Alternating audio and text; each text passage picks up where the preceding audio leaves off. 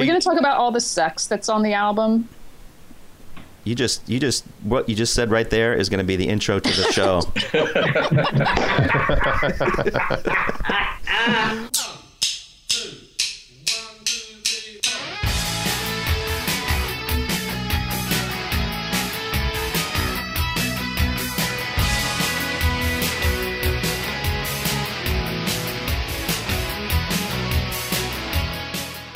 Okay, everyone, welcome to episode 37 of the Great Divide podcast. We are definitely in for an adventure today. We have no idea how this is going to work. And if the beginnings of this are any omen, it might be even really interesting. But we're going to try something new today that we've never tried before. It's kind of a cyber roundtable, even though I'm assuming that, none of us are sitting at any sort of round table. But this is a round table, a discussion about Steeltown with some of our fellow fans and listeners. So, as always, first I will introduce our illustrious co-host, Svein from Norway. Hello, Svein. How do you do, Tom? And actually, I do sit with a round table. So, at least one of us, this holds true. Oh, very nice. I am definitely not at a round table, rectangular, parallelogram-ish. But we are joined today by three people who have agreed to take part in this great experiment, our guinea pigs for this experiment. And we will go around the metaphorical room here. So let's start with, and I'll ask each of you guys just to give me your name, even though I will say it first. Just let me know a little bit about yourself, how long you've been a fan of Big Country. I'm assuming we're all probably of similar ages here. But we're going to start with Arlin Bartels. Yeah, hi, this is Arlin. Longtime fan. I started listening to them during the Skids days, actually, and caught up with most of you guys on the message board back in the '90s, and even have my still copies of Tom's Dissidents albums. We don't talk about them here. You're the one. You're the one. I plan on starting a Dissidents podcast someday, but we'll have to wait on that. I've had Red Bull for breakfast. I'm ready to go. I can't wait. So our next guest is our first female guest on the show, and that is Christine Wade, who I've had the pleasure of attending a Big Country concert with, and she almost got me thrown out of that concert. But Christine, how are you doing? I'm good this morning, thanks. How are you? Good morning from the Eastern Shore. Good morning. And how long have you been a Big Country fan? Give us like a 15-second Big Country biography of you.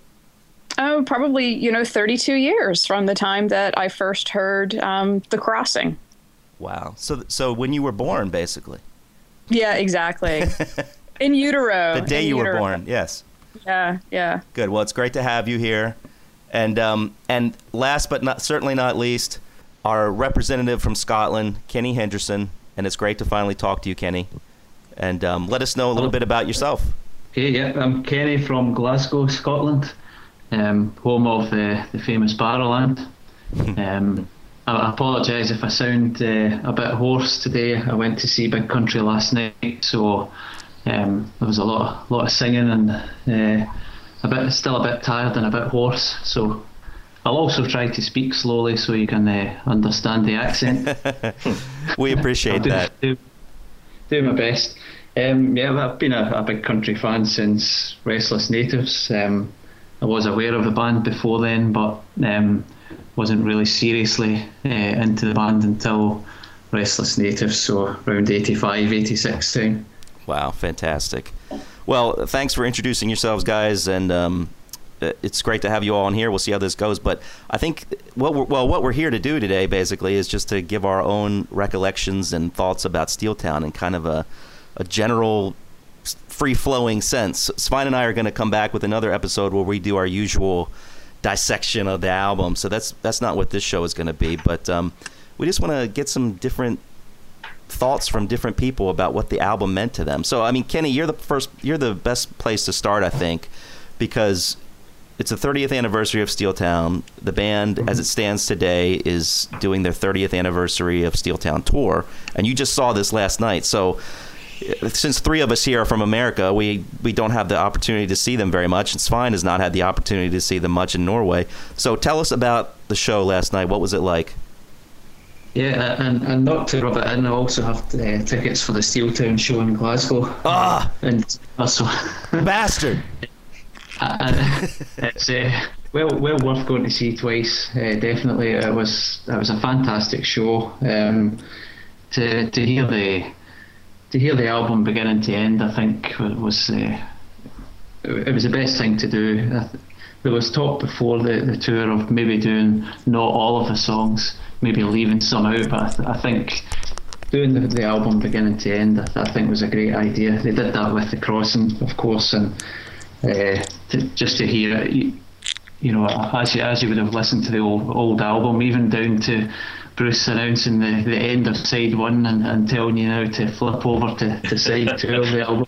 Oh, that's so cool. So they also had some cool intro music, and some great effects that probably made to sound like steelworks, and there's sort of ship's horns and things like that going on. So, well, you know, some of the more discerning listeners of this show on the last podcast will have noticed that intro. We played it at the very end of the show with no explanation whatsoever.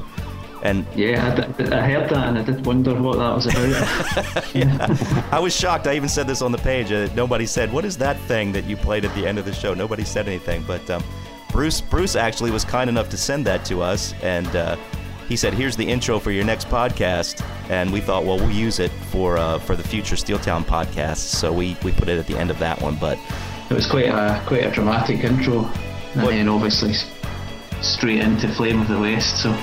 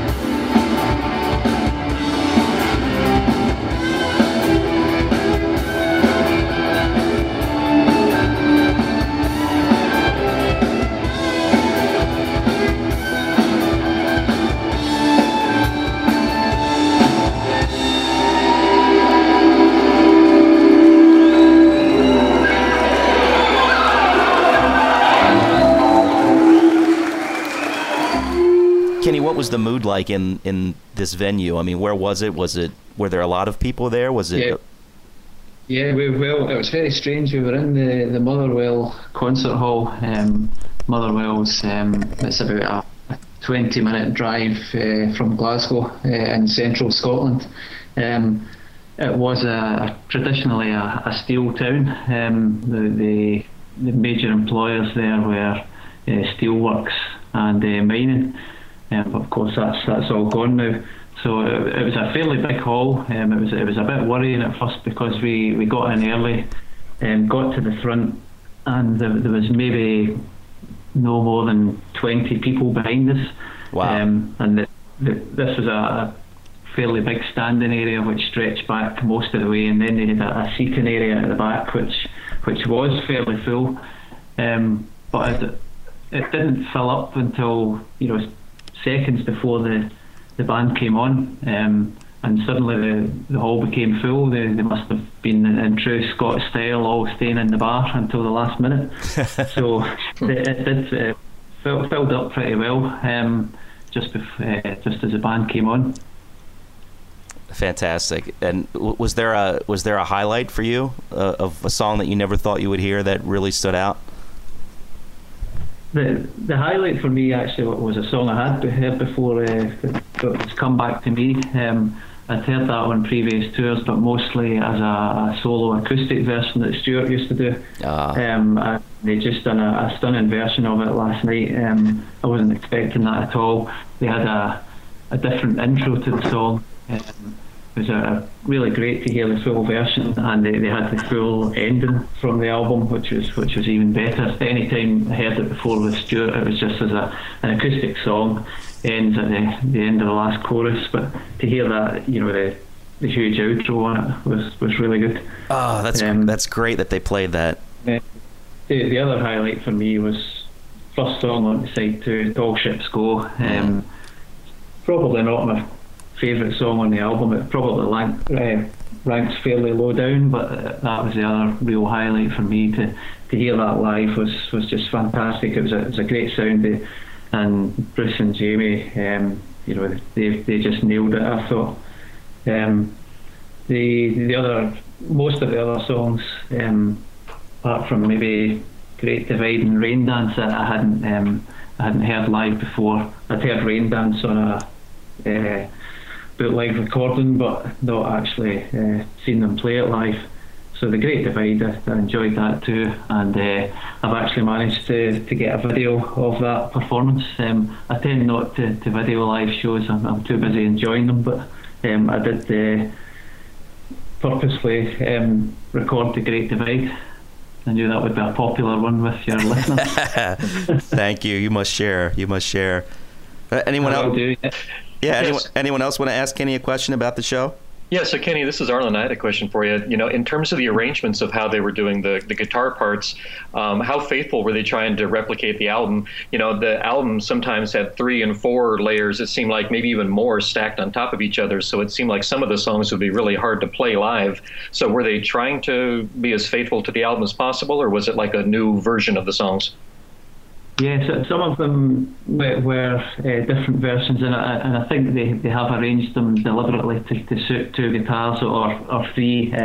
Simon also plays, but he didn't really contribute much from the guitar point of view. I think he tended to concentrate more on the vocals. But I think they did a great job. Only having 2 guitars, they still managed to get the big sound. Where on the album you may have had 3 or 4 guitars. I think they just had to pick and choose the parts, and I think they did that as well. Fantastic. And yeah, go ahead, Svein. Yeah, I was just wondering if they introduced these songs a particular way, or if they introduced them at all. So we're kind of used to listening to Steel Bat front to end, and there's nothing there. So did they add anything to that? Yeah, well, I've seen the band many times, and what they tended to do is maybe come on, play 2 songs, maybe 3 songs, and then have a chat. But what they did, I think on purpose, was just come on to the intro music, and they played the whole of side 1 without saying anything, and without much of a break between the songs, just one song into the other. And then at the end of side one, that was the first time that Bruce spoke, where he said, good evening. You probably thought we weren't going to speak to you, but I think they purposely just did the whole of side one to make it sound as much like the album as possible without actually saying anything. And then they did side two again, did the 5 songs in a row without any chat in between. All right, so they spoke when we flipped the album. Yeah.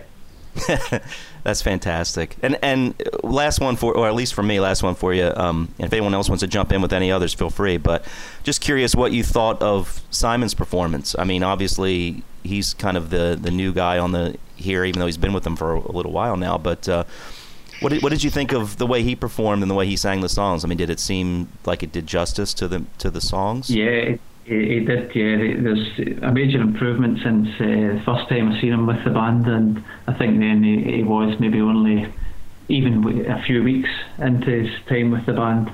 And I think the first show I seen with them, they opened up with River of Hope, and he made a complete mess of it, to be honest. It's a hard song to sing, and he did get terribly mixed up with the lyrics, but what an improvement last night. He really had nailed most of the songs. There was a bit of a blip during Steeltown, but I think Derek had some problems, and I don't know if that contributed to it, but he sort of lost his way halfway through that song, but they got it back on. And other than that, he was great. He did justice to all the songs, the Steeltown ones as well as all the rest that they did after the Steeltown set, and he did River of Hope. I was glad to hear, and he nailed it this time. Oh, that's great, good. And I'm sure CJ wants to ask if there was any pogoing going on, because she loves that. I do love that. Yeah, the great thing. The great thing that I found with the show was the crowd seemed to want to listen to Steeltown as an album beginning to end, and they more or less stayed still. There was a bit of pogoing going on, but not much at all. Most people seemed to want to listen to Steeltown beginning to end, and then get into the pogoing once the hits started. Right. That's exactly the way it went. So it meant that for the second half of the show, they still had plenty of energy. So it did go a bit wild after that. Like, go ahead. I'm sorry. There was an incident where one guy just got too carried away. I just saw this out the corner of my eye. He more or less landed on his head on the floor. He heard and felt the crunch as he landed on his head, and it looked like he'd been knocked out cold. He didn't move for a worrying length of time. And then a couple of people went to help him up, but he immediately just sprang back to his feet and started pogoing again. That's great. See, now CJ, that would have been you. I can say that from experience, because I saw the band at the Sellersville Theater with CJ, and she was so angry that nobody was moving and jumping. She got me into it. She got her husband into it. She almost got us thrown out of the venue. So that could have been you there, CJ. I live on the edge, Tom. Yeah, so you would have enjoyed last night. It was for the second half of the show. It was just pogoing beginning to end. Oh, that's so great. But I have to say, it really makes me happy that they were listening, at least to Steeltown, because there's always been a beef of mine that people come to this show, and not necessarily that pogoing is a problem, but the beer drinking and the rowdiness and the roar, and next day you don't remember jack all. So this time, at least, they bring home with them the memories of Steeltown. That makes me happy. Yeah, and that is an album that deserves to be listened to, and kind of with that kind of attention. So it's no surprise. But thank you, Kenny, for sharing that experience with us. We appreciate it. We're so jealous of you guys. Always, that's been the way it has been for me for years. Just looking at you guys in the UK and thinking, man, I wish I could see them as much as you guys do. But Yeah, so if you don't mind, just two more very quick questions for Kenny. So, no, go ahead, Arlen. Yeah, so one of the things about it, I'm glad that Simon's, was melding in well. It always seemed like the vocal style that Stewart had on Steeltown really suited Simon's range better than almost any of the other albums, and so I'm glad to hear that went well. So one last one then with Derek. Derek's style of playing is very different than Tony's, and was he trying to play like Tony, or was he more like playing his own style, where he's a little more percussive and a little more electronic the way he plays? Yeah, I think there was a bit of both. I did look out for that, and some of the songs were faithful to Tony's sound and seemed to be exactly the way he would play them, but there was points even within the same song where he would maybe revert to his own style. But all in all, it worked well. And by the way, were you wearing the shoes? I did not, because they would have got wrecked. It was a sea of beer, so they wouldn't have lasted, I don't think. Yeah, and anyone who doesn't know what I'm talking about, Kenny got this cool pair of shoes with in a big on the left shoe and country on the right shoe, right? Yeah. Yeah. He's got feet of fire. Wait, say that again, CJ. He's got feet of fire. I think it's more just so you know which one to put on your left and which to put on your right. Well, it reminded me of the dueling guitars that Stewart and Bruce had at one point. I think it was like I remember seeing it at a Hogmanay show where they both had these yellow guitars, and I think one of them had big and the other had country on it. But it did, yeah. I was at that show. Oh, of course you were. That's great. All right, guys. So why don't we get into the more meat of the discussion here then, and that is about the album Steeltown. And I mean, I think we can all safely say that for those of us here, it's a big album for us. I can't speak for you guys when I say I know where it stands in your rankings of big country albums, but for me, it's the top. In fact, for me, it's the best album by anyone ever. It's kind of the esteem that I hold it in. So I want to go around and just get your general thoughts and recollections of when you first became aware of the album and got the album. But before I do that, I just want to very quickly set the stage of what was happening at that time in some of the music charts. And I looked up some of this stuff. So if we go to the album was released on the 19th of October in 1984. And if we look at the UK charts for that week, let me give the top 10 for the UK, and I'll give the top 10 for America too. So very quickly, number one song, Freedom by Wham. Followed by I Just Called to Say I Love You, Stevie Wonder. The War Song by Culture Club. No More Lonely Nights by Paul McCartney. Together in Electric Dreams, which I'm not familiar with, by Giorgio Moroder. Drive by The Cars, remember that well. Shout to the Top by Style Council. Ghostbusters, Ray Parker Jr. I'm Gonna Tear Your Playhouse Down, Paul Young. And number 10 in the UK was Missing You. Now in the US it was similar. Number one, I Just Called to Say I Love You. We had a couple other ones in there that were not in the UK charts, like Caribbean Queen by Billy Ocean, Lucky Star by Madonna, Prince, Let's Go Crazy, Cover Me by The Boss, Bruce Springsteen, On the Dark Side by Bruce Springsteen's clone, John Cafferty and the Beaver Brown Band. And then in the movies, if that's of any interest, the number one movie that week was called Teachers. I have no recollection of that movie. I felt the same way. I went on Wikipedia to do the same research, and I saw that and I said, "What on earth is Teachers?" Exactly. And I didn't have time to look it up more, but we have like Teachers was number one, Places in the Heart, Little Drummer Girl. I don't remember that. A Soldier Story. I kind of remember that. Ghostbusters. But anyway, you get the point here.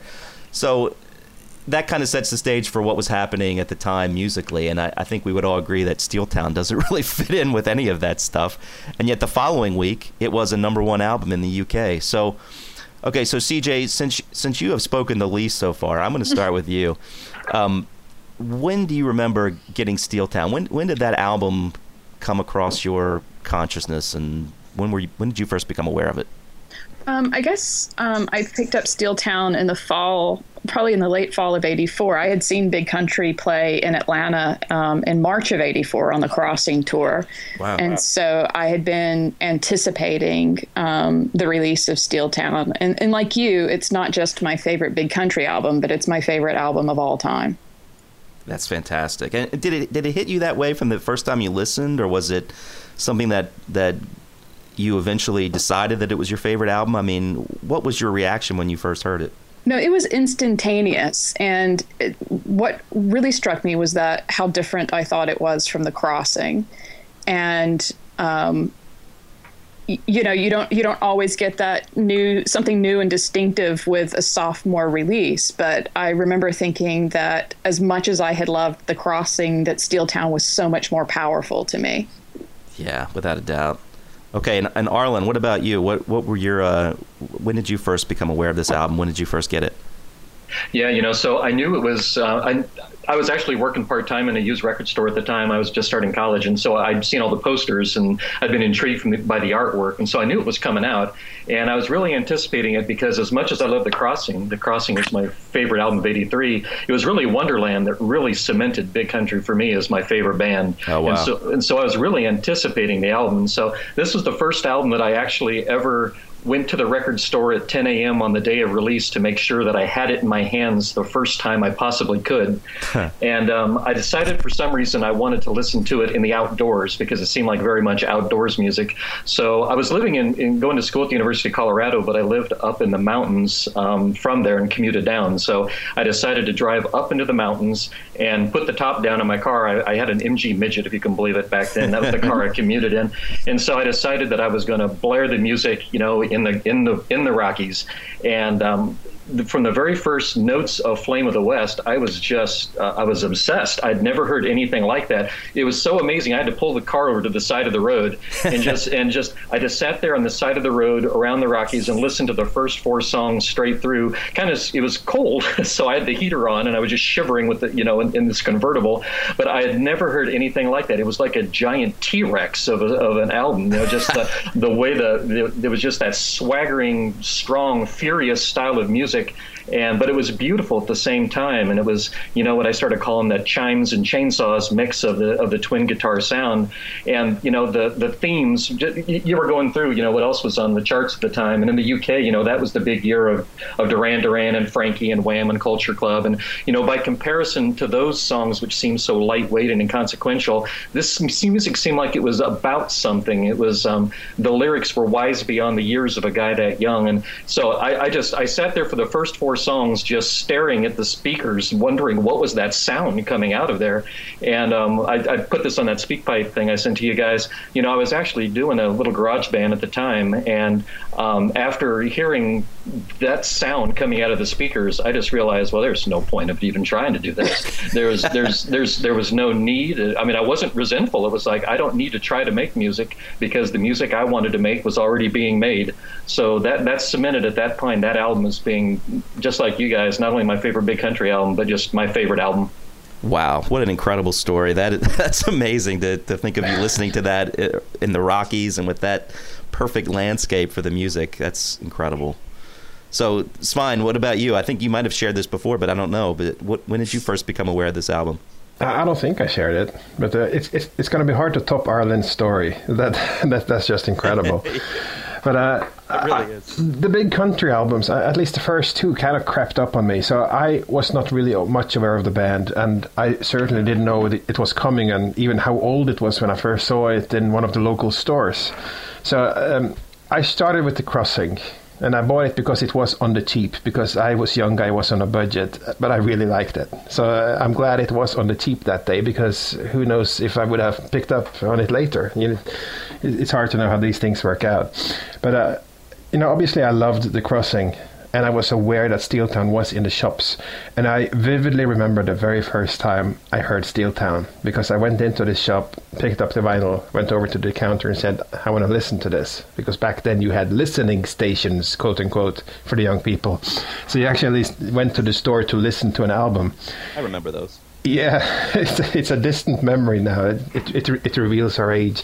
But he put it on, and obviously Flame on the West. Pow! And I was just standing there, and it was just incredible, the power and the energy. And it's kind of like the Crossing had the power, but this was a kick in the face. And musically just coming out with that bass riff and those thunderous guitars. And that just hit me. And halfway through the song, He turned it off and said, right, it's closing time. Off you go, bye. So, what? I heard half the song. And why not just tell me straight up? He took the bother to put it on for the sake of 2 minutes before closing time. So that was my first memory of Steeltown. Like, all weekend, I was just thinking, I have to go back and listen to this music. I have to get this music. So that was my first exposure to Steeltown. That was half the song Flame of the West. So I picked it up not too long after, and the album was great. But albums kind of tend to cement themselves over time. And this was an album that, as much as I played it, I didn't wear it out, and I kept playing it. And it just seeped its way into the core of my being. So I can't say which album ranks the absolute highest for me, but it's right up there. And certainly my favorite big country album. Fantastic. And what about you, Kenny? I know you said that you became a fan around the time of Restless Natives, so I'm assuming you went back a little bit when you first discovered Steeltown. Yeah, that's right. That was good in a way, because everybody has it. When you have your favourite band, everybody has a long wait for the new album to come out. So when I first started seriously listening to the band, I was able to go back and get all these albums at once. So listening to Steeltown, I think was great for me because I loved the harsh sound of it. At the time, you're very young and you only wanted to listen to music that was extreme in some way, so I think the harsh sound on that was what did it for me. I actually heard a few of the songs on a concert cassette after I had heard Restless Natives and loved the music. I was aware of the Crossing, but not really serious listener. I'd got this concert cassette, and it had East of Eden, Where the Roses Sown, Just a Shadow. So I'd heard a few of the songs already in live recordings. But the sounded, when I put the album on, they were completely different. It was a much bigger sound. Yeah. I think that's what attracted me to the album right away. Is it was just full on, beginning to end. Even the so-called slower songs or more subdued songs still, had the full on sound, and that's what I loved about it. And also at the time, it was really for the first time becoming sort of politically aware, and it was a great album for that. The lyrics on it. I know that they didn't want necessarily to be a political band, and I don't like getting into political discussions myself, but it was a political album, no doubt about it. Yeah. The lyrics really made it for me. I find it difficult to choose a favourite big country album, and I wouldn't necessarily say Steeltown was my favourite, but definitely lyrically it's definitely my favourite big country album. I don't think the lyrics on that have ever been bettered by Big Country or any other band. I'm in total agreement with you on that, and I did share this story once before on an early podcast, so I'll try to be brief, but yeah, my experience with Steeltown was kind of similar to Svein's in that it grew on me slowly. Well, not too slowly, but it wasn't something that I was kind of like Arlin waiting for it to come out, or CJ even. It's well known that, like Svein, I was big into metal, heavy metal, Judas Priest, Kiss, all these bands back in that time. And there were two songs that really pulled me away from that. And the first was 11 O'Clock TikTok, which you will appreciate, Arlin. Absolutely. First heard that on the radio. I'd never heard anything like that. And I thought, what is this? And I would listen to the station waiting for that song to be played again, because the first time I heard it, they didn't say who it was. The other song was Where the Roses Sown. Now, I had heard Big Country before. I had heard In a Big Country and Fields of Fire, which I like quite a bit. But I hadn't yet totally, really embraced it fully. I don't think my musical tastes were developed quite yet enough. But there was something about Where the Roses Sown as well that had a similar experience to me as 11 O'Clock TikTok. So I remember going out to the mall. I was really, really incredibly shy back then. And I went out to the mall, and they had all these cassettes in locked cases. So you had to go up to the salesperson and ask them to unlock the case for whatever cassette you wanted. And for some reason, I was too shy to do this. I went out to the mall, and I wanted to get a Kiss album called Music from the Elder and Steeltown. That was my goal. So I looked all around. I found them in the case, and then I was like too embarrassed to go up to this girl and ask her to open up the case. And I walked around for like 15 minutes or so trying to work up the courage to do that, if you can believe it. And she finally came up to me and said, "Do you want something from the case?" And then I said, "Oh, yes, I would actually like these." So anyway, I got Steeltown. I got the Kiss album, and I ended up listening to Steeltown. And yeah, like you guys, I was just amazed by the music. It was like entering a different world.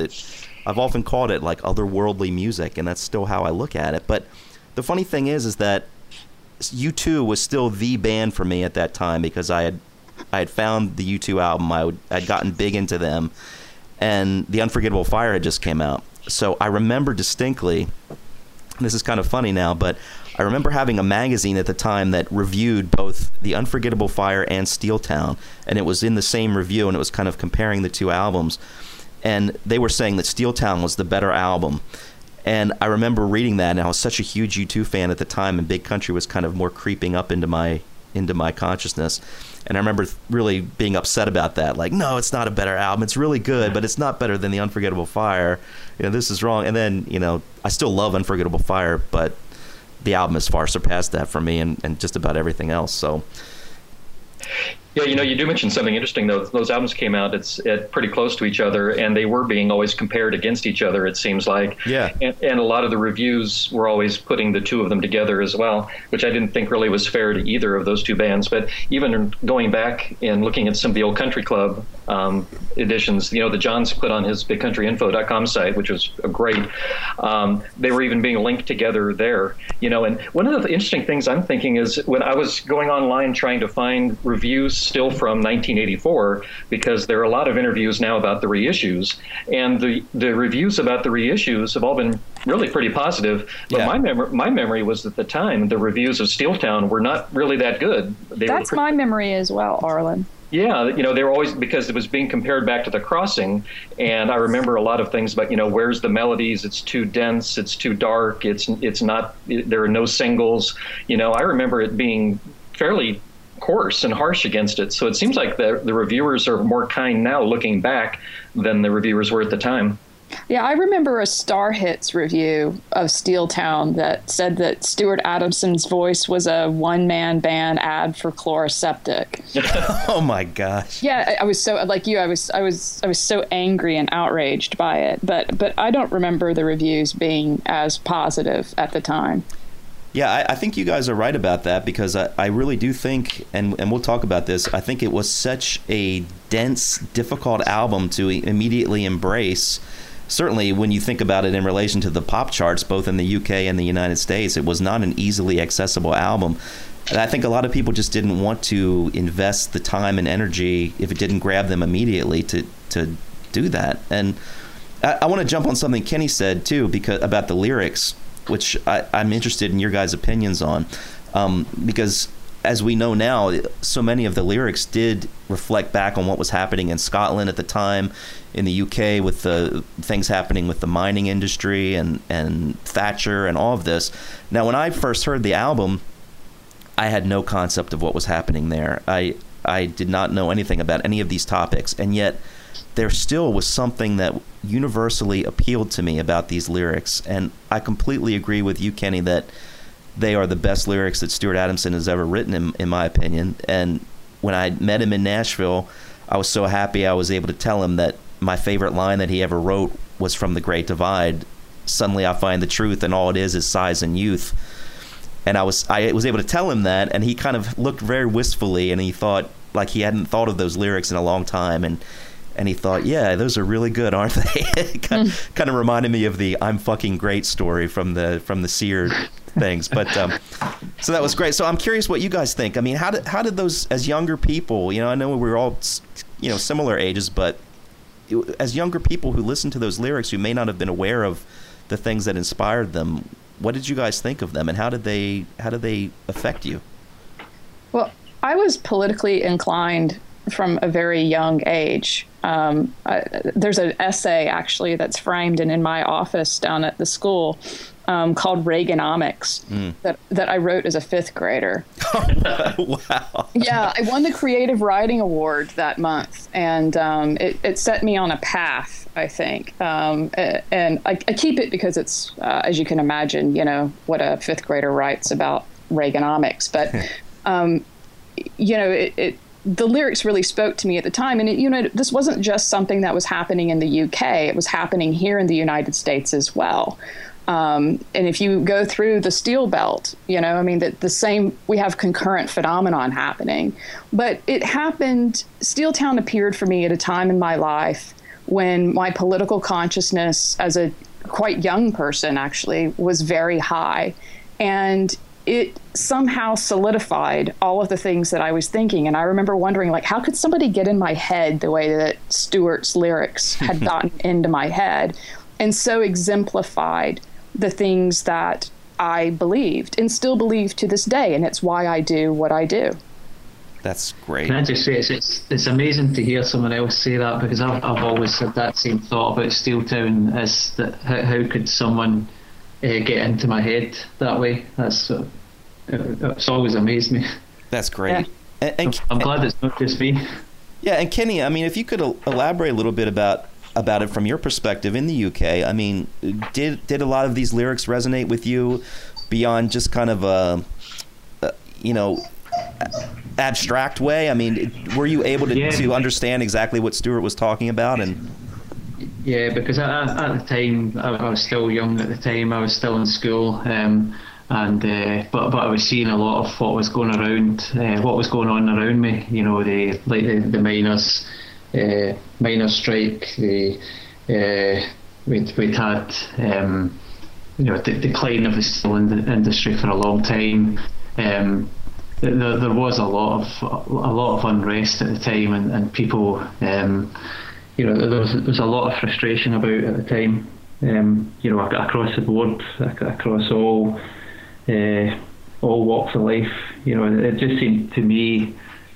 I was shielded from it a bit at the time, but it seemed to me that the country just wasn't happy at the time. It just wasn't a happy place. There was always a threat from some angle. So to me, that was all encompassed in the album. So I could identify with everything that was being said there. There was just a great sense of injustice. Seemed to be the main feeling in the country at the time was just injustice, and I think that's what came out in the album for me.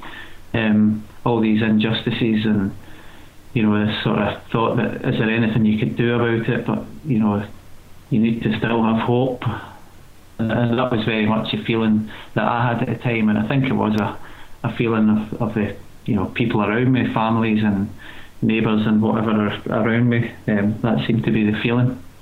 Wow.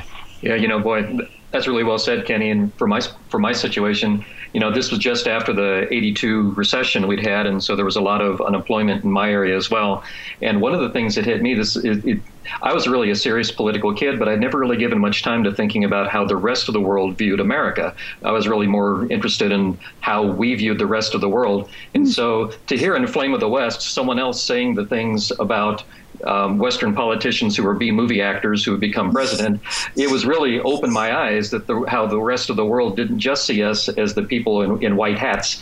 And so that was interesting to see. The music overpowered me so much at the start that it took me a while to actually start to look in at the lyrics. But the more I looked at the lyrics, so at the start I was just listening more for the themes of the songs.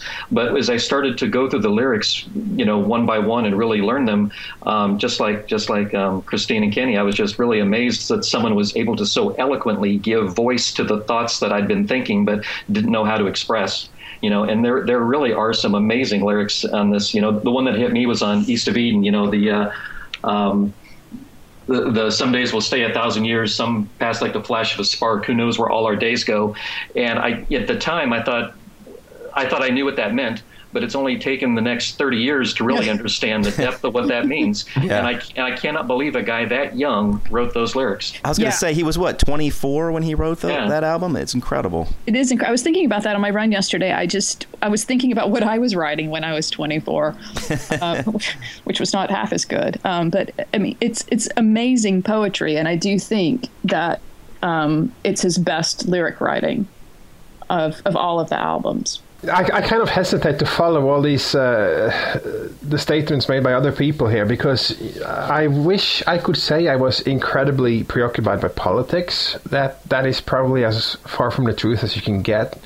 And I guess that might have something to do with, as a 13-year-old living in Norway, I think Scandinavia in general, and perhaps Norway specifically, has always had great stability financially, economically, socially.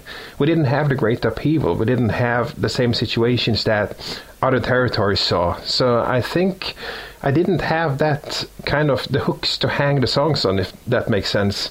So for me, it was always more about, primarily the music, not just because, while I spoke English, I wasn't that exposed to it. I didn't sit and read it and grasp everything on that level. It was more how it came together, how it sounded, how it hit me. So definitely a large part of music, but also things would leap out. So instead of sitting down and taking in the entire lyric, you would get the odd bits. And it might not be the evident bit, like Arlin's example that I think everybody will quote from East of Eden. It would be like little glimpses, and I kind of hesitate to bring out any of them because it's kind of ridiculous. But it's something that grows on you, and I think now, looking back, it's kind of funny, because if you go even further back than Steeltown, like some of the early albums I listened to, take a Kiss album, anything, I didn't speak English at the time. So I would sing the song phonetically, and it's kind of interesting how, listening back to it now, in my mind, I still hear it phonetically as I heard it as a 9-10-year-old. And I kind of have to go, right, but this is actually what they're singing. And I have to do that little flick in my brain to get the words. And it's kind of that way with Steeltown, that it never was the lyrics to begin with. The lyrics kind of emerged, and I have to look at it with kind of an adult eye and not my sort of teen eyes. So I don't know if that makes sense, but it's definitely an album that's about something very deep, a huge depth, and I saw it more as a personal thing. Certainly songs like Come Back to Me are extremely personal, but it comes out of the bigger themes started in When the Roses Sown, which I also always saw as kind of a personal, you send some guy out there and it's you have the big themes before, but you also have it on the personal level. And I saw that again. So I picked up on the personal aspect, including the title track, Steeltown, where these people come somewhere and they end up in a sort of dead-end street situation. So I did pick up on that, but I guess I kind of made my own associations based on where I grew up. Yeah, it's kind of similar to me. I mean, I was also coming into my teens around that time, so I was from a family who was politically aware, and I was aware of some of the political references there. But I think that speaks to just the brilliance of the album, in that you can look at it from its surface, commentary on politics and what's happening. But for me, I kind of ingested these things as a young person who was going through a variety of things with my own family life at the time, who was someone who kind of was introverted and who saw things differently, or at least felt that I saw things differently than a lot of my peers. And I gravitated toward these lyrics, even though at times I didn't necessarily know exactly what he was meaning. And to this day, some of the lyrics escape me. But there was just something about them that just connected completely with that person that I was becoming. And, someone who was just trying to figure out who they were, who was starting to become aware of things like the pain in the world and the difficulties that other people face, the difficulties that I myself was facing, coming from kind of an idyllic childhood into the more difficult times of adolescence and other things that were happening. So I just think that's what's so brilliant about the album, and it still speaks to me even today, so many years later, with the situations that I see and deal with as I continue to grow as a person. The lyrics are still completely relevant. So I think that's the great thing about this album, is that you can view these lyrics from so many different angles, and they're still just as powerful and potent from any angle that you look at them. Sometimes finding out what the songs are about actually takes away from the way you originally interpret the lyrics. Like when I finally read what The Great Divide was about, about labor struggles between union and management. Yeah. Well, I hadn't picked that up at all by reading the lyrics. And I still don't get that from that song, except for maybe, some of the lines like Foreman's Kiss and those types of things. But yeah. I still find that to be one of the most dense songs lyrically that he's ever written. And then there are other times when you're looking through some of the lyrics, because you can tend to sometimes look at them too deep. And there's a part on Tall Ships Go that 30 years, I still don't get it. It's I hear your voice and it keeps me from sleeping. Why must it always be dreams when your voice comes to me? Well, wait a minute. Is he sleeping or dreaming? If he can't, if the voice is keeping him from sleeping, then how is he dreaming to have the voice come to him? It's so some of the lyrics may not bear good point, the deepest introspection. Good point.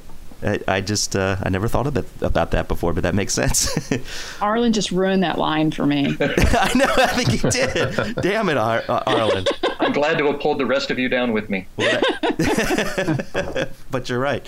Can I ruin it a bit further by saying it's depressing that 30 years on, nothing has changed, and all of these songs are still relevant. Yeah, exactly. I know. That's a really good point. It sure is. It sure is. And you're right. It's just like the heart of man doesn't seem to change no matter what happens, and that's kind of what these songs speak to. Really, if you take out the political equation, it just kind of boils down to the nature of man, and without getting too insanely cryptic here, but that's how it's always struck Hobbesian. me. That's very Hobbesian of you, though. How so? Well, I mean, the assumption that the heart of man is not good at nature, right? I mean, that's very Hobbesian, right? That the man's state of nature is war and discord and all of these ugly things. Yeah, exactly. So I think we've learned something about you, Tom. Maybe. Yeah. Well, let's take a step from the lyrics for a second and talk about the music, because one of the things this album is constantly both lauded for and criticized for is the music, and not really the music, but the way it was produced. I mean, we know that it's just an incredibly dense album production-wise, and what I think Svein and I would both attest to is that we found it interesting, and probably some of you listeners too, we found it interesting in talking with the band over the years that we've been doing the show, and even comments from Steve Lillywhite and things like that, is that in a way they don't share our feelings of this album. I mean, like, for me, this album was always a guitar symphony. I've always called it a guitar symphony with so many different interweaving guitar parts that I just find to work so well. And it was kind of like what Arlen just said about the Tall Ships Go lyric. It was kind of a little slap in the face to talk to the guys who actually made this and hear them say, well, we didn't really know what we were doing. We just throwing stuff together and seeing if it worked. And we were bored where we were recording, and we were just coming up with lots of different lines. And even Steve Lillywhite in the liner notes of the new deluxe edition, he says, I was telling the guys, like, where are the guitar riffs in this album? I don't see the guitar riffs, like the gigantic riffs that really stand out.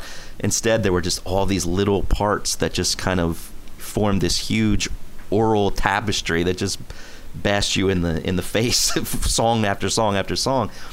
And I think that kind of speaks a lot to why this album may not have been so embraced by the public at large. But to me, it's just, whether it was intentional, whether it was a happy accident, it works for me completely. And I think it's still one of the most brilliant things I've ever heard. So I'm curious what you guys think of the production. I mean, is it too muddy for you? Is it something that you wish had been cleaned up a little bit? Do you like it exactly the way it is? I mean, what do you think? It's funny because I have always said that one of the things that I like about the production value of it is the muddiness of it. And I think that that's because I was listening to punk and post-punk at the time. And so I love this sort of, muddiness, the overdubs, the sort of chaotic nature of the production really appealed to me. And when it's melded with these, lyrics that are full of lament, it made it more powerful to me. And I don't want to get too far, but then when I listened to the new deluxe edition, I was thinking the same thing, so feel free to go ahead. Well, I was like, oh, wow. Yeah. Yeah. But I, and maybe now I listen to them as two different album experiences. But at the time, the production quality, which I know some people didn't appreciate, was one of the things that actually appealed to me. Fantastic. And it's great that you mentioned punk, because just really quick aside here, when I heard the deluxe edition and some of those rough mixes of some of the songs, that was really the first time that I thought to question, maybe this could have been even better in some respects, with some different things. And that's not to take anything away, but there's something about the rawness of some of those rough mixes. There's like less reverb, everything is even more in your face. And it has kind of that punk feel to it in a sense. I mean, the rough version, the rough mix of Where the Rose Is Sown really connected with me as something that the Skids could have done, but with better musicians, with Tony and Mark. It's really just quite an amazing piece of music. That's the one that really stood out to me. But anyway.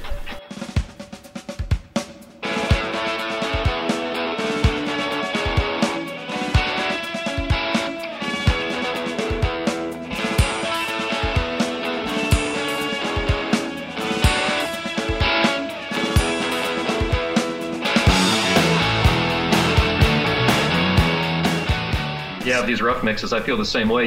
It's almost hard to imagine what Steeltown would sound like if they'd taken off some of the overdubs and had separated it out more. That was one of the reasons I was wondering what Kenny was thinking of, how it sounded live.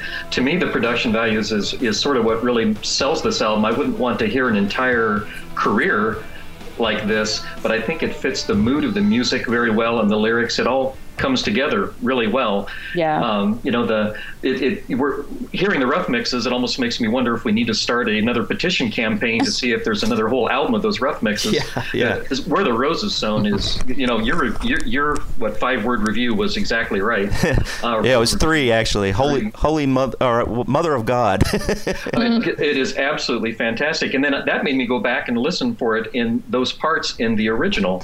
But it'd be an interesting experiment to hear what these would sound like stripped down a little bit more, or even acoustic. But to me, this is really the production values are part of this experience of this. And to me, a matter of fact, the version that I burned for myself of this album, I mean, I even take off, Girl with Green Eyes and Come Back to Me, and I just go full out and add in Belief in the Small Man and Prairie Rose, and just I think, the two ballads were put in there, I think, as much as anything to sort of break up the heaviness of that whole album experience, because it's hard work to listen to this album from start to finish. Yeah. But I think it's worth it. And I think the example that we could have is the one song that really popped out to me in the reissues again was Winter Sky, and how Winter Sky sounded so different production-wise from everything else.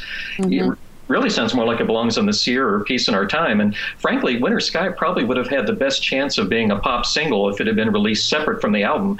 But if you put that on the album, it would just sound totally wrong, because it sounds so different with how clean and how separated things are and how simple the drumming is. Yeah. It's too light.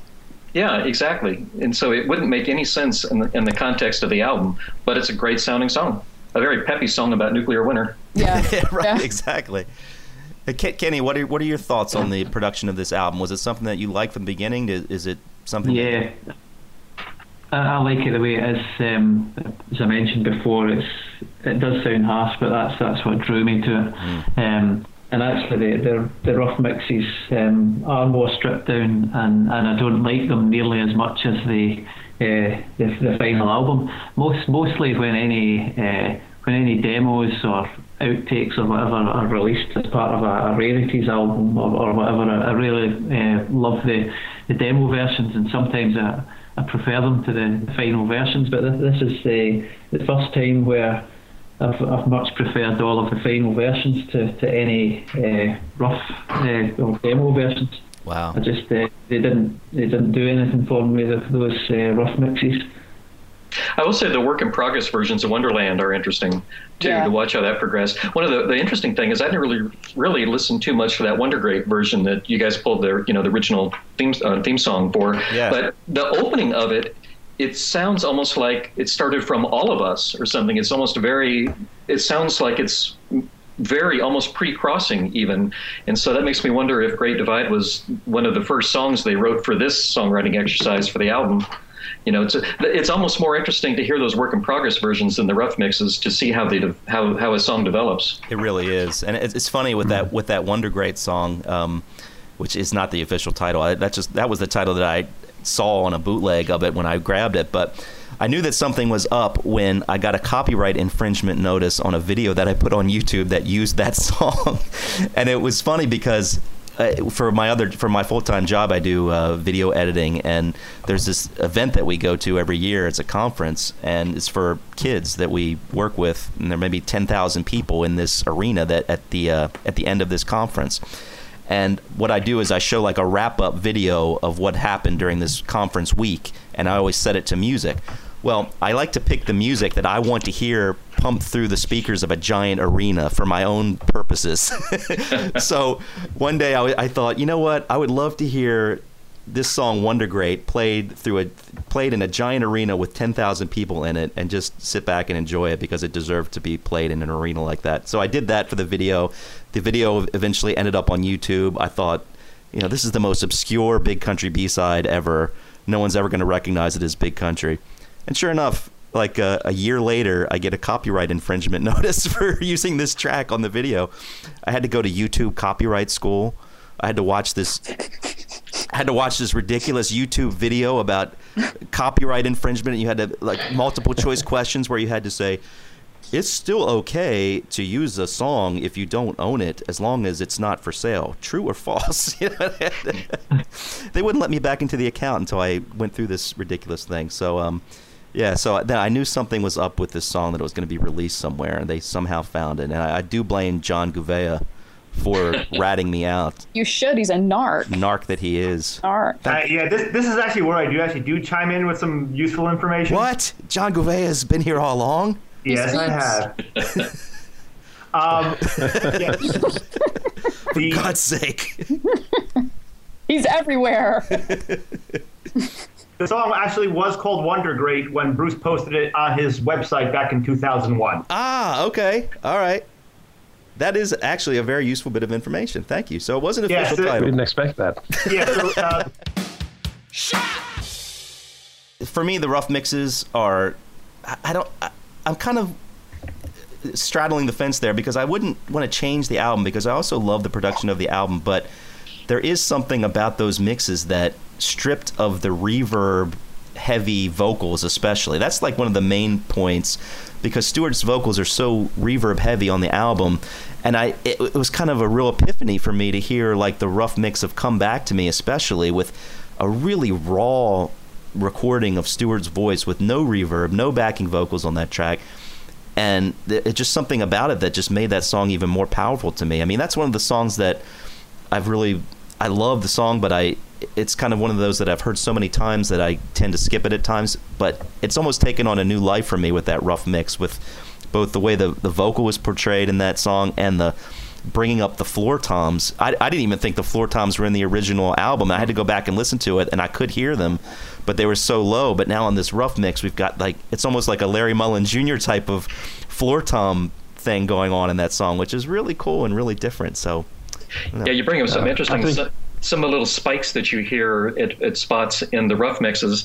When you go back and listen to the originals, you actually do hear them. It's just buried down so deep you didn't really notice them so much the first time. Exactly. And in some cases, it really does make it more interesting how it sort of pops out. But in sometimes it sort of works against it a little bit too, like in Where the Roses Sown, where in the original the reverb sort of masks the multiple Stewart singing voice. When he's singing lyrics like "We Are," it actually was. It was interesting originally when there was a chorus of Stewart singing "We Are." It almost sounded more impressive than when he's singing solo saying "We Are." Makes sense. I got you. Yep.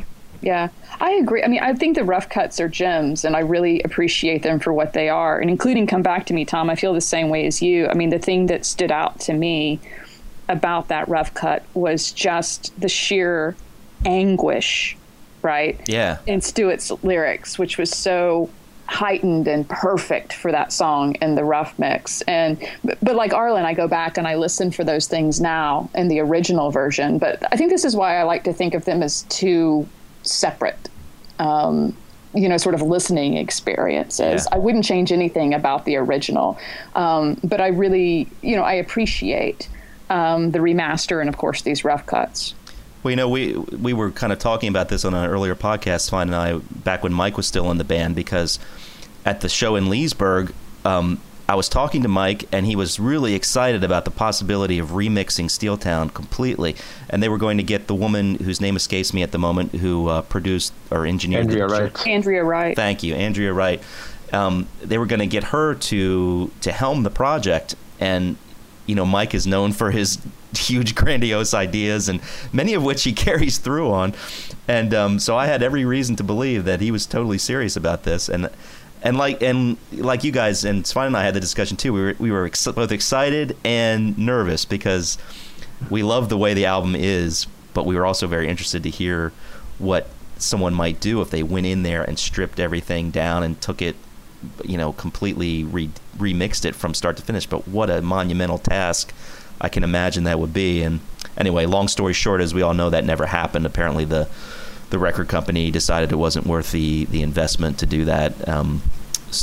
But it still would have been interesting. And hearing some of the rough mixes makes me think it might have been even more so that it would have been interesting to hear a different approach with some of these songs. But we've got the Steeltown we know and love, and nothing is going to touch that. And I think as long as they have these rough mixes, they wouldn't have needed to do much more. If they had them for the 10 songs, then you have a different album, a more naked album. And I've always likened these rough mixes to the same thing that happened with the Beatles, Let It Be Naked, where you strip it down a bit more. The arrangements are more basic. You don't have as many overdubs. You don't have the reverb. It is more naked.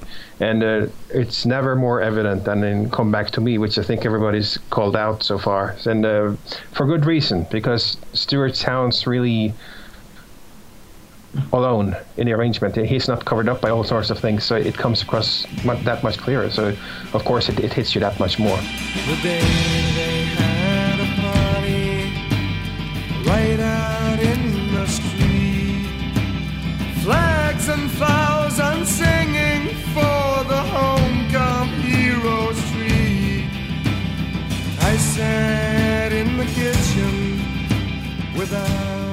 I think the biggest gift of all these rough mixes is the fact that you can now listen to the song with new ears, new eyes. Because I'm very guilty too. Over the years, we live with this album for 30 years.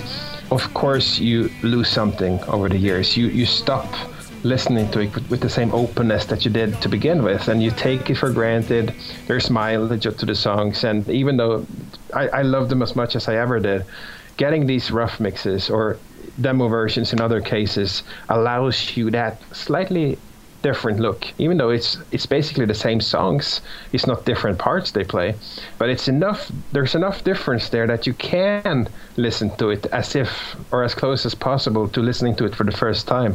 And I think that is a fantastic gift, and that is my big takeaway. And it has nothing to do with preferring these mixes over the album versions, which I don't think I would give up the album after having lived with it for 30 years, but you get that freshness, and that is worth its weight in gold. And I can only wonder how many of the remaining songs exist in this form. Yeah, Svein, I really agree with you. When you have an album for 30 years, after a while, it sort of becomes background music in a way. You put it on to suit a mood more than you really listen to it. But going back and hearing these rough mixes made me want to go back and think more about the songs and read about them. So going back into Country Club, then I saw an interview that Stewart had done about Steeltown, and he said there that Come Back to Me was from a mother's point of view, which totally blew my mind because I don't understand now the whole "I have your child inside me" line. So does anyone actually know? Stop ruining songs for us, Arlin. Arlin, stop it. But so does anyone know? But we knew that. Is it really supposed to be a mother's perspective, or I thought it was supposed to be his lover's or his wife's perspective? Well, yeah, I think it is. I think it is the mother, but the mother is also the mother of the child. The mother of the child, yes. But the soon-to-be child. But I see your confusion there. But I think he probably was slipped and meant that was thinking about the fact that she was the mother. Or that she was the mother of the baby that her dead husband, had fathered. Now I get it. Okay, thank you. That's what I would assume. I'm much more comforted now. Thank you. Okay, you're welcome. No, you had me scared there for a minute. I had to think.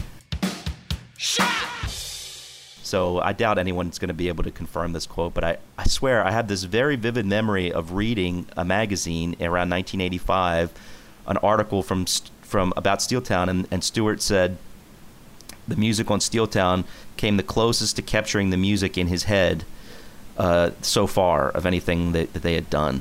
And I swear I remember reading that comment, and I've always thought that was such a great comment, and I always tried to go back to it, and I can never find it. So I'm starting to question my own sanity and my own recollection. But I have this long-standing memory of reading that line, and if anyone ever finds that line, I would really appreciate it if you could tell me where you got it from. I used to love to go to these bookstores as a young person and just read like guitar magazines and rock magazines, and I would just sit there for hours reading them, and I remember very distinctly reading that quote, and I thought that was a perfect way to sum up the album, because that's how it kind of always felt to me. But well, partly why that would make sense, I think, is, I think they were at a really tired period from having done so much touring on the Crossing, and I think they really poured their souls into it. And I think it must have really tired them out, because if you look at their touring schedule, they only had a fairly short tour, and then they took all of 1985 off. Yeah. So I think it sort of makes sense that they really poured everything they had into that album. Were kind of exhausted by the time they were done. Exactly. I have one more question, if it's okay. Yeah. Just a quick one. It's going back to the sound of the album. They've spoken before about how it was the first album to be recorded digitally. Oh, yes. There's lots of flaws in it, lots of pops and clicks, and I think there was even one comment, I think, from Tony. He mentioned in one of the songs that it sounds like someone taking the bins out in the background. Can anyone hear any of that stuff, or is it just me that can't hear any of that? I can listen to the album any number of times and can't hear any of that. Kenny, I'm the same as you. I have never, if they're there, they have never jumped out at me as being noticeable. After seeing a lot of those comments, I've gone back and purposefully listened to see if I can hear the clicks, and there might have been a couple occasions where I could maybe think that might have been one. but yeah, like you, I've never really noticed it. They did spend a lot of time removing these clicks. They did. So they would not be in the finished product. But I saw a comment. I can't remember who said it, but they actually spent a lot of time cutting out those clicks. Yeah, so a lot of those comments. I think that was more a frustration they had while making it. Yeah, exactly. I think a lot of those comments could have been relating to the way it was before we got the final version, because, as Svein said, they spent a lot of time trying to get those out. I do remember them saying that they couldn't get all of them, so there might still be some in there. But I can't remember which song it's in, but I've always been interested to hear the part of it that sounds like the bin's being taken out. Oh yeah, yeah, exactly. All right, well, are we going to talk about all the sex that's on the album? What you just said right there is going to be the intro to the show. Boy, that could not have been better. That's perfect. That's what we need to get the ratings up. Yeah, well, give your listeners what they want, right? Steeltown is full of sexual innuendo. Yes, well, Svein can tell us about that. Yeah, I know, right? We'll save it for the deep dive. Yeah. Oh, gosh. I think you should not use deep dive in sexual innuendo. Yeah. CJ's coming to life. I'm finally drunk. No. No, I think the podcast is winding itself down, just as you said. The one thing we didn't touch on was the album art and the album cover, just because as this week looking around on the internet to see anything about the art, I saw a couple of lists where Steeltown made the list of worst album covers of all time. Are you serious? Which blows my mind, because I've had a framed copy, hanging as art for 30 years. And so it just shows how people's tastes are different. And sometimes it doesn't even make sense to try to convert some folks if their minds are already made up. Yeah, I agree. I think that's insane. I mean, we talked to Julian Baum on the show, who talked about the design of Steeltown, and that's one thing that really hit me with this deluxe edition, just looking at the artwork again so closely, and it's just a beautiful piece of work, in my opinion. Yeah, I think so. At the show last night, they had a good backdrop. They had the Big Country logo and some of the designs from the album cover, and then across behind Mark, it had the Heat's On written. And then at each side of Mark, they had a huge cutout of the guy with guy wearing the steel workers gear, and he has the huge hammer. Yeah. He had one of them at either face.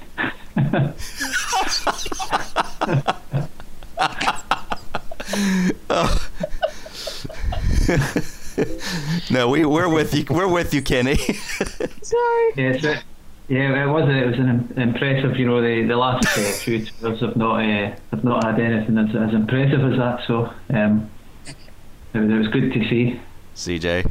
Yes. I was just about to say, check out the shoulders on that guy.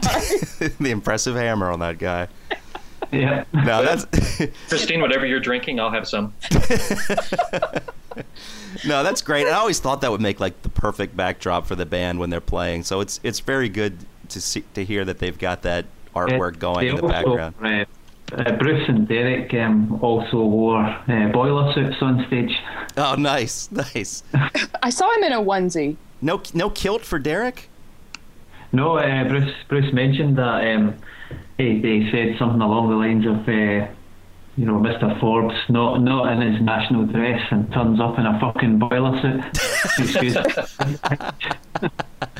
Well, I mean, to talk a little bit more about the show, the more recent show, and to kind of wrap this up here, it's great to see that Steeltown can still have such a powerful force in the present. It's, we talked to, I've tried to get Tony to come on the show, and I still may try. We will see what happens. But one thing that he said in his incredibly polite decline of doing it was that he felt like he kind of felt like everything was in the past for him, and he said it was difficult for him to even write the liner notes or be a part of the liner notes for the new Steeltown thing, and he kind of wanted to leave it in the past, and he kind of felt like it was in the past.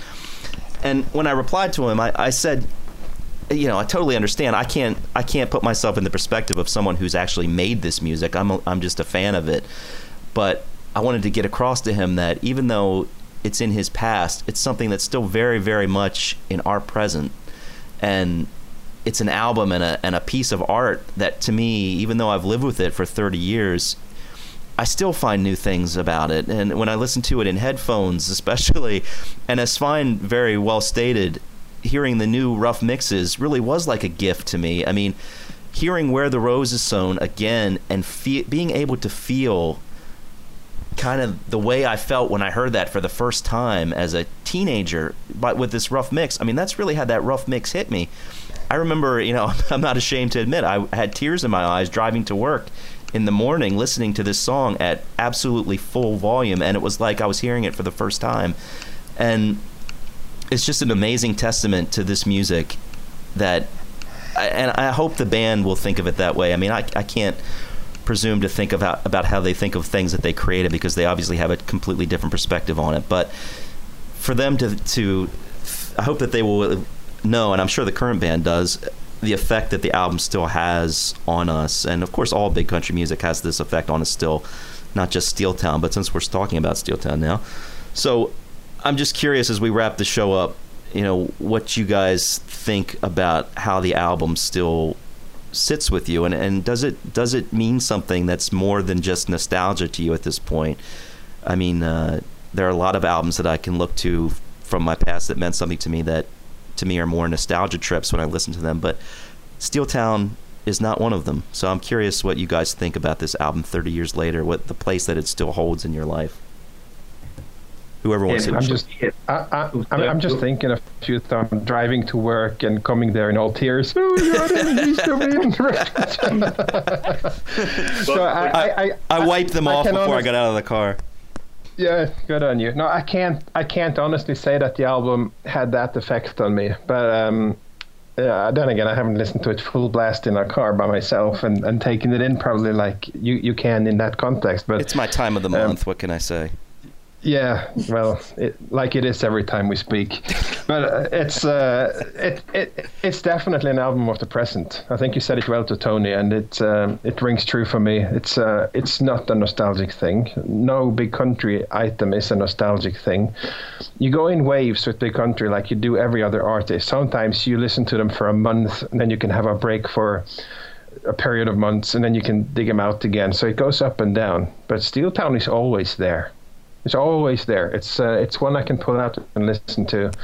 And not just the album itself, but the music made around that time.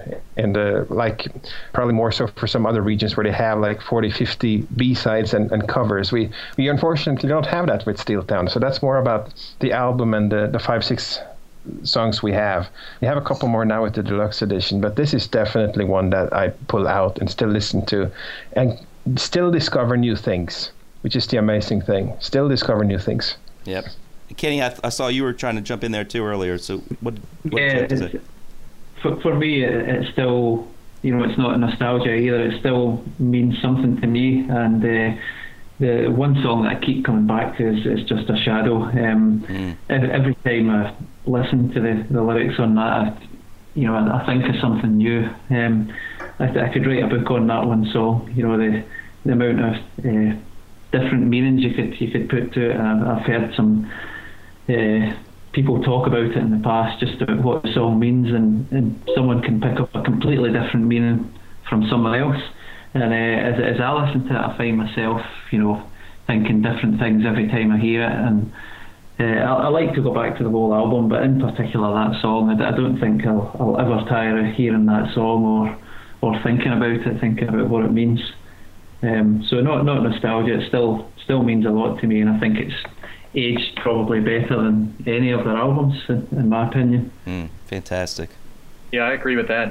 Big Country were never fashionable, really, and so they didn't fall out of fashion. And even though the music is of its time, it doesn't really sound dated to me. This was actually the album that got me back into Big Country. After December 2001, I kind of put Big Country aside for a couple of years. I just wasn't able to listen to them anymore. And this was the album that got me back into them. And it still sounds as fresh to me as it did in '84. It's really not nostalgia. And I think the fact that it's still being played live, even if it's, by BC 2.0, shows that it's still alive. Definitely. Yeah, it sounds as current to me as it did the first time I heard it. And any time that I drop that needle at the top of this album and I hear that bass line, and this is your cue, right, to play the bass line.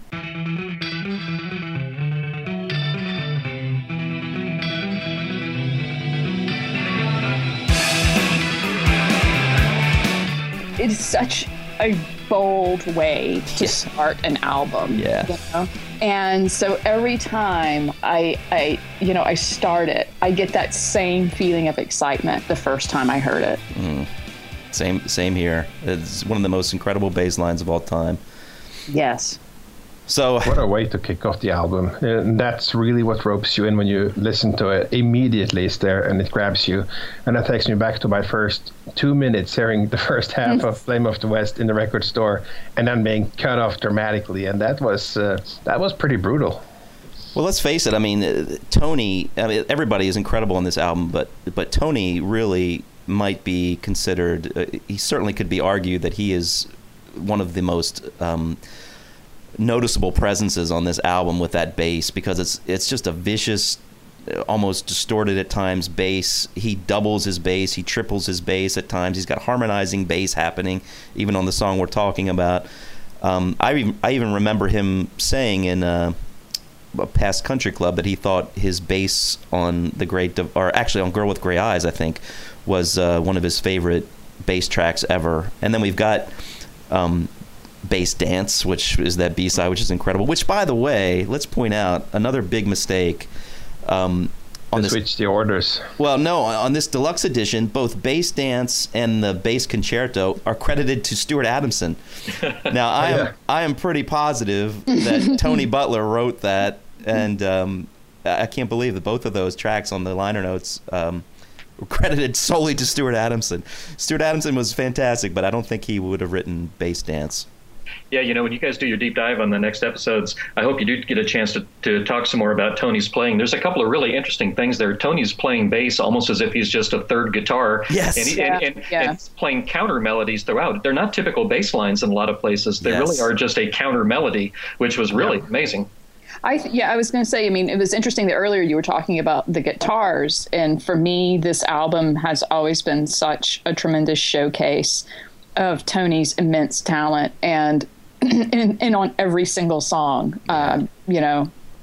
Yeah, no doubt about it. It's just incredible. And it's the band at their top peak. I mean, they've said that they were tired. They said that they were a bit burnt out, but you would never know it, in my opinion, from hearing this album. It's just, it's amazing. So. And you can't leave out Mark's drumming. It's phenomenal. No. Oh, gosh. And Mark's drumming, I was going to say, this is one of the benefits of some of the rough cuts, is that it's, you know, you get to hear it in a completely different light. Yeah. And it sits so much higher in the mix. And this is one of the things that a lot of people said they liked about The Journey, was how high Mark's drums sat in the mix. And you get some of that in the rough cuts. Well, because what Mark's doing is you can tell he's playing the drums as if they're a musical instrument and not just providing rhythm. Yes. Right.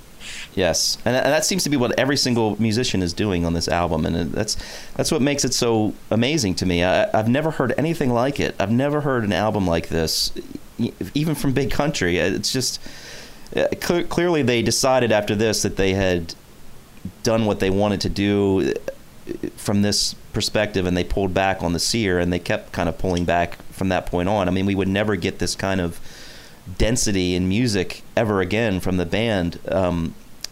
And it's just, it stands out and it stands alone. It's something incredible. And as a guitar player for a number of years, who can pretty much figure out most guitar parts, Steeltown continues to give me fits trying to figure things out.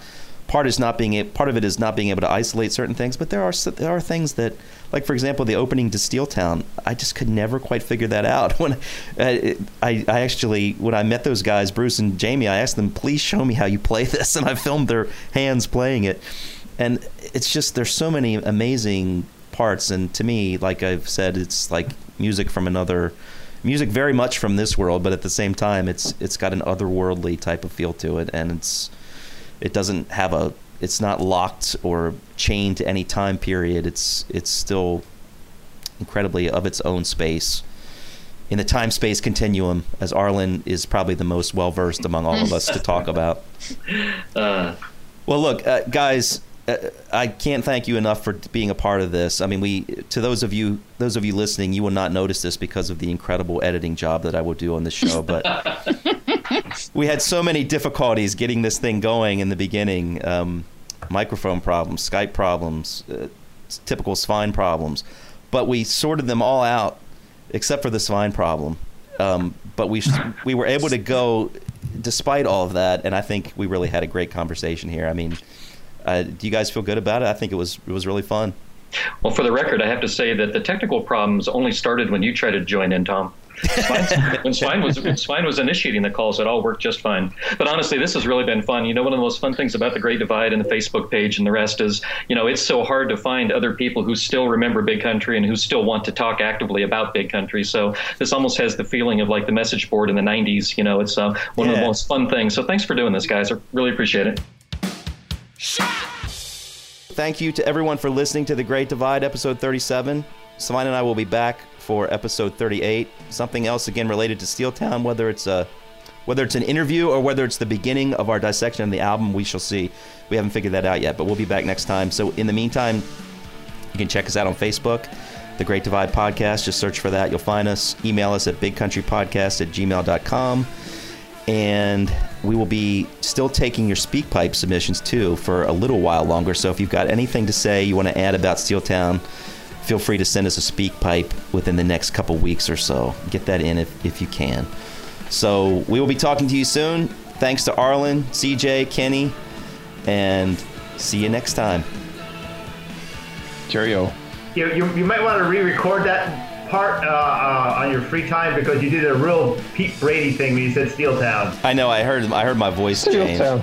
Yeah. I don't when it's time to change. No, I'll leave it. It makes me feel young again. It humanizes you, Tom. It humanizes you. Thank you. Well, you know, we were talking about me hitting puberty when this album was coming out, so it's all full circle now. I want Steeltown, please.